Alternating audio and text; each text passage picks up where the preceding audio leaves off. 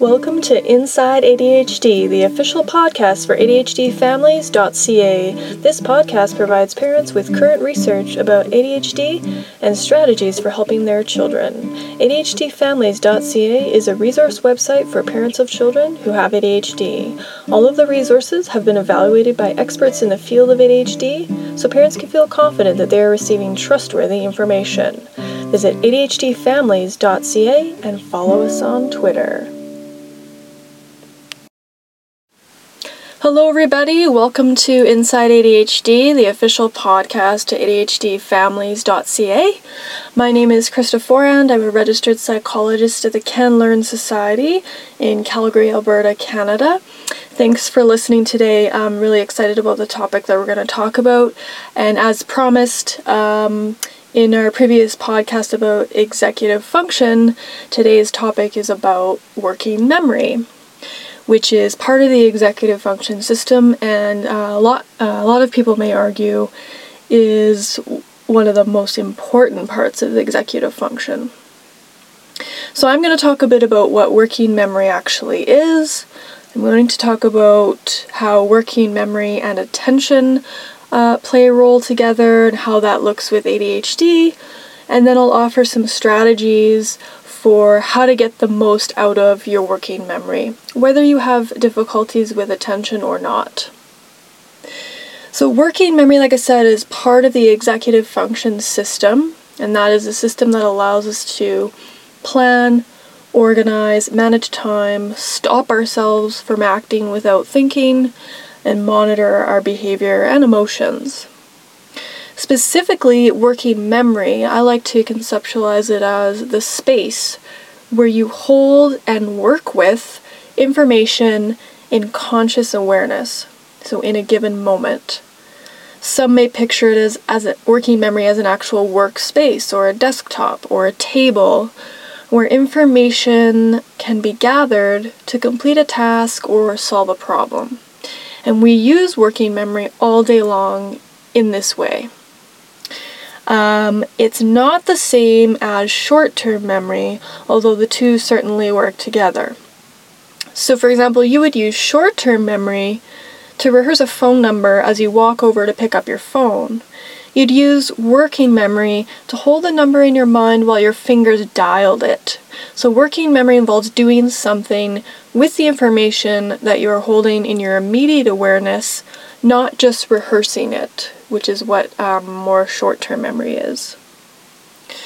Working memory is the space where you may work with incoming information, but you can also use working memory to retrieve saved information from long-term memory, which is basically where we keep all our memories for things like facts that we have learned, events that have happened in our lives, different ideas or concepts, and procedures like how to do things. So for example, if you were going to solve a math problem, you would look at the problem and decide what procedure you would need to use to solve that problem.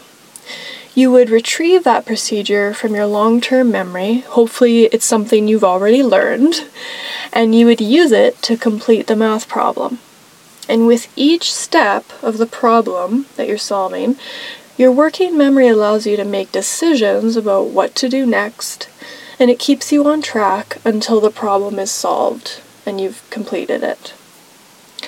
Another example we could do is with reading. When you read, you use working memory to collect all of those words and the meanings and ideas that they represent, and it allows you to make sense of what you were reading, because you hold the first sentence that you read in your working memory while you read the next sentence, and then you connect the meanings or ideas of what is being said by the author overall by connecting all those sentences. Another example I could give where you use working memory is perhaps when you create a grocery list based on the types of recipes that you want to make for dinner in the upcoming week. So while you make a menu of what you would like to cook, you start thinking about what ingredients you might already have in your kitchen and what you'll need to buy at the grocery store. So this involves working memory to hold the recipe in mind, but then to work by trying to think about the ingredients you already have, and maybe perhaps even going and looking in your fridge or pantry, and then also thinking about the ingredients that you're going to have to put on your list. And working memory helps you sort of work with all that information and coordinate it all, so at the very end, you've got your menu and your grocery list. So I'll talk a little bit more now about how working memory and attention go together. And based on these examples that I've just shared, you may have already started to figure out how attention can play a role or affect working memory. Attention is absolutely necessary to be able to use working memory most efficiently and effectively. If a person is not paying attention to what they're doing in a particular moment, the information is not entering working memory in an effective way, and the result is that the person will have trouble completing the task, or they may make errors in what they're doing. So when attention is a problem for a person, perhaps such as a person who has a diagnosis of ADHD, distractions and irrelevant information, such as random thoughts or perhaps sounds in the room, may enter working memory and decrease its capacity to hold the information that is actually relevant to the task at hand, because it's holding all of the other information, the random thoughts, the sounds, those kinds of things. So for example, we've all probably experienced leaving our desk or our work area to go get something, perhaps a drink of water, and on our way there, we get distracted by something, maybe in the room, or maybe we have a random thought, and when we get to the kitchen, we stand in the middle of the kitchen and we don't know why we went there in the first place. So this is an example of how distraction on our attention can affect the effectiveness of our working memory. Another one we've all probably experienced is trying to read a book in a noisy environment. We start off well, and then our attention is pulled away by perhaps, say, a loud conversation between two people. So we continue to read, but then we're not really attending or paying attention to what we're reading, because our working memory is filled with the conversation that we are listening to. And as a result, we have no idea what we just read. And this is why it's often common for individuals with ADHD to have difficulty with working memory, because attention is so crucial for working memory to be at its best, and attention problems are one of the main problems that people with ADHD experience. So the relationship between working memory and attention is also related to difficulties with learning. If a child has attention difficulties, then as they learn something new, they may miss crucial pieces of information that would allow them to understand what they're learning, because their working memory is being used up by the irrelevant information. And this has been shown in research. So in our last podcast, we talked actually specifically about how the symptoms of inattention were more detrimental to children's reading success than the hyperactive, impulsive symptoms. So here we see how important attention is to working memory. Now, it's also good to understand that working memory capacity is different for everyone. So some people have large workspaces to hold and work with large amounts of information, while others might have smaller spaces. And also, like I've said before, if attention is a problem for the individual, the size of the working memory space will be decreased, particularly in moments when there is a lot of distractions. So either internal distractions such as thoughts, maybe emotions, or externally noises, a lot of visual stuff to look at. Or perhaps if the person has low motivation towards completing a certain task that they're being asked to do. So thinking about the motivation towards finishing your homework versus playing your favorite video game. It's going to be a lot easier to pay attention when you're playing your favorite video game than it is to finish tedious and boring homework. And just before we go into some of the strategies we'll talk about for helping working memory, I just wanted to make a quick note about multitasking. It is probably the worst way of trying to get things done for anybody, but is particularly problematic for people who have working memory and attention problems. Because your working memory can really only work with information about one type of task at a time. As you quickly switch from task to task, which is what multitasking is, the information from the previous task begins to fade out of your awareness while you focus on the task that you're just coming to, and then this basically creates perfect conditions for making mistakes or perhaps leaving tasks incomplete because you forgot to go back to them. So in general, multitasking is not a good strategy and it's not effective for getting things done, either getting them done on time or getting them done correctly, meaning with little or no mistakes. So now we'll talk a little bit more about how you might be able to help your working memory. How can we make it be at its best functioning? And these are strategies that will help you get the most out of your working memory, whether you have working memory and or attention difficulties or not. But they can be very beneficial for individuals with ADHD who often have working memory challenges. So one of the very first things that I would obviously suggest, we've already talked about it, that it's important, is ensure that you are actually engaged with the activity that you're doing by paying attention to it and being present. Parents are encouraged to alert their child before giving them instructions. So you might call their name and make sure that they're actually looking at you and have eye contact with you before you start giving them instructions for the task. This means that you know that their attention on you and any information coming at them is going to be what their working memory is going to be focusing on. It also likely means making sure that the place where you or your child are working is free of clutter and noises in the environment so that your working memory gets the best out of your attention.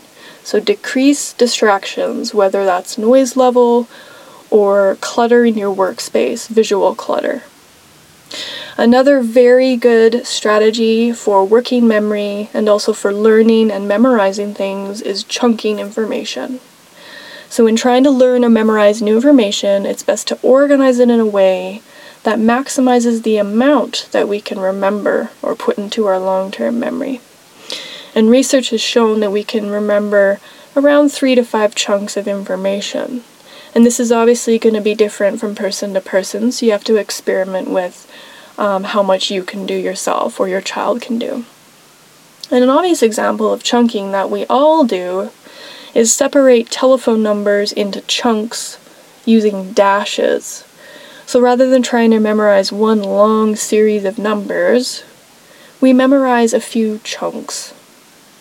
So if you need to remember several different facts or ideas, try to find a way that works for you to remember the items perhaps in common categories and keep it somewhere between 3 to 5 chunks. So for example, if you needed to learn the definitions of several words, you could chunk the words into categories that make sense to you and organize the definitions that way into chunks. Another strategy that's really great is using visuals, and this is related to chunking. So we usually do a lot better at processing information when we can make it visual, in addition to it being verbal, meaning something we listen to or something that is being spoken to us, and more abstract, meaning when we read words about something on a page. We have to make it visual, turn it into pictures, make it concrete. You can combine chunking and visual strategies by organizing your information into chunks and also using certain pictures to represent the chunks. An example of a visual strategy could be using pictures to remember the first 3 strategies that I've given you. So my example would be you could picture a magnifying glass to represent paying attention. You could picture a jar of chunky peanut butter to represent chunking. And you could picture an eye, an eyeball, to represent visuals. Now you've got 3 pictures that represent 3 different strategies, and those pictures help cue what you know about those strategies: attention, chunking, and visuals. And you've basically made the association stronger by adding the visual component rather than just trying to remember the words or the ideas of attention, chunking, and visual. When using the visual strategy, it's very important to pick your own pictures or symbols because the more they make sense to you, the more you will remember and understand the information that you're trying to learn. So another strategy that's very good for helping with working memory is breaking tasks down into smaller steps or smaller chunks. So if your child is asked to complete a large project for school and they have difficulty with, say, working memory or attention, they will likely benefit from breaking the task down into smaller parts. When a task is broken down into small, manageable pieces, working memory is not overloaded by the demands of all the pieces coming at them all at once and not knowing where to start or how long it's going to take, those kinds of things. So your child can work on the first couple steps and then continue to move to the next step and the next step until they finished. Another strategy we can use for working memory is visual reminders. So we can use visual strategies, like I said earlier, to learn new information or to memorize it. We can also use visual strategies to remind ourselves to do certain things in our daily life. So we can give children checklists of tasks that they need to complete, say for a morning routine, brush their teeth, wash their face, get their backpack ready, those kinds of things. Checklists can also be great for children who need a little bit more systematic, step-by-step approach for things like editing and checking their work, whether they're just editing for things like spelling mistakes, or if they're checking their work for careless errors that might occur because they have attention problems. When we use visual reminders, we don't have to worry about forgetting something throughout our day because the visual reminder is there and it's going to do its job to remind us. And so this frees up space in our working memory because we don't have to constantly be reminding ourselves in our head to do things. Like, oh, don't forget to pick up milk today, don't forget to pick up milk today. If you went around all day doing that, you'd feel quite exhausted at the end of the day. So a solution to that would be to set an alarm, perhaps on your cell phone or something, near the end of the day that reminds you to stop by the grocery store to pick up milk on your way home. Timers and alarms, like I just said, are also good ways of externalizing these reminders rather than keeping them in our heads, so we don't always have to hold them in our minds all day long. Another strategy that is very important to overall health and well-being, but also to things like working memory and attention, is sleep. So getting good quality sleep is helpful to our working memory for a number of reasons. And we know from research that sleeping after learning something new helps us to consolidate or store that new information into our long-term memory. If we sleep well after learning, we are doing our working memory a favor in the future when we have to retrieve that newly learned information and work with it. Because if the information was effectively stored in a long-term memory, we don't have to struggle as much to remember and pull it into working memory when we need to use it. So a prime example of this is when we need to quickly pull out information that we have learned when we're writing a test or an exam. Another advantage to getting good sleep that has been found in research is that when we are well rested, we are better able to handle situations that may cause more intense emotions, say frustration or anger. Studies have shown that brain scans of individuals who were sleep deprived had less activity in their prefrontal cortex when reacting to an emotional situation, and instead, more activity was seen in the amygdala, which is the more emotional part of the brain. So working memory and all other executive functions are housed in the prefrontal cortex.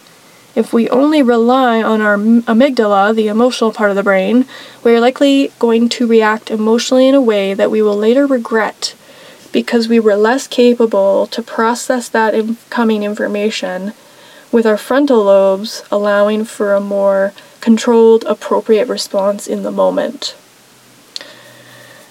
Another strategy that also can be considered helpful for working memory is to, again, help to increase attention so that the information coming into working memory is best utilized. So fidgeting or doodling can also be very helpful. So when you have to sit through a long lecture or talk or presentation and you have trouble paying attention in those times, it may be helpful to fidget with an object or to doodle on a piece of paper. Fidgeting or doodling may provide your working memory and attention with just enough sensory input that you're actually able to stay focused during long lectures or work meetings. So for children, fidget toys can be very helpful for this. You just have to make sure that they are not distracting to the child and to others, and that the child knows exactly what purpose they serve, and that they're not toys in the normal sense of what we think of toys. They're more considered as tools for helping with attention. Another really simple strategy for helping with working memory is to take breaks. Sometimes you need to just have a break, move around, get your body up, get some fresh air, and come back to what you're working on with fresh eyes. This strategy can also be useful for children. Breaks can also serve as rewards for getting a certain amount of work done in a certain time period. And one of the last strategies that I'll share that can be very helpful for working memory and attention is mindfulness. More and more research has been coming out recently that shows that practicing mindfulness can have many benefits for our overall well-being, with one of the benefits being improved attention. And we will have a future podcast specifically about mindfulness and ADHD. So for now, I'll just say, if you are a little bit unfamiliar with mindfulness, it involves practices that cultivate greater attention and awareness in the present moment. So rather being stuck in a chain of random thoughts or distracted by things in our environment, we learn with mindfulness practices that allow us to be present in the things that we are doing in our daily life. One very simple and practical example of mindfulness to help you prevent losing your keys is to say to yourself as you put your keys down on a table, putting keys on table, rather than throwing them on the table without being aware of it. You intentionally take a moment to watch yourself do it, and you speak the action to yourself. This will likely mean that you will have a better chance of remembering where your keys are because you actively engage with setting them on the table rather than throwing them there while thinking about something else. And like I said before, we will talk about mindfulness in a lot more detail in future podcasts. So I hope you enjoyed our podcast on working memory. Try out some of those strategies, and if you'd like some more information about working memory and attention, visit adhdfamilies.ca for more information. Thanks a lot, and we'll see you next time.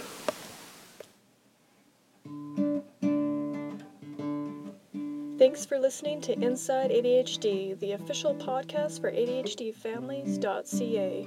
For more information about ADHD and how to help your child, visit adhdfamilies.ca and follow us on Twitter.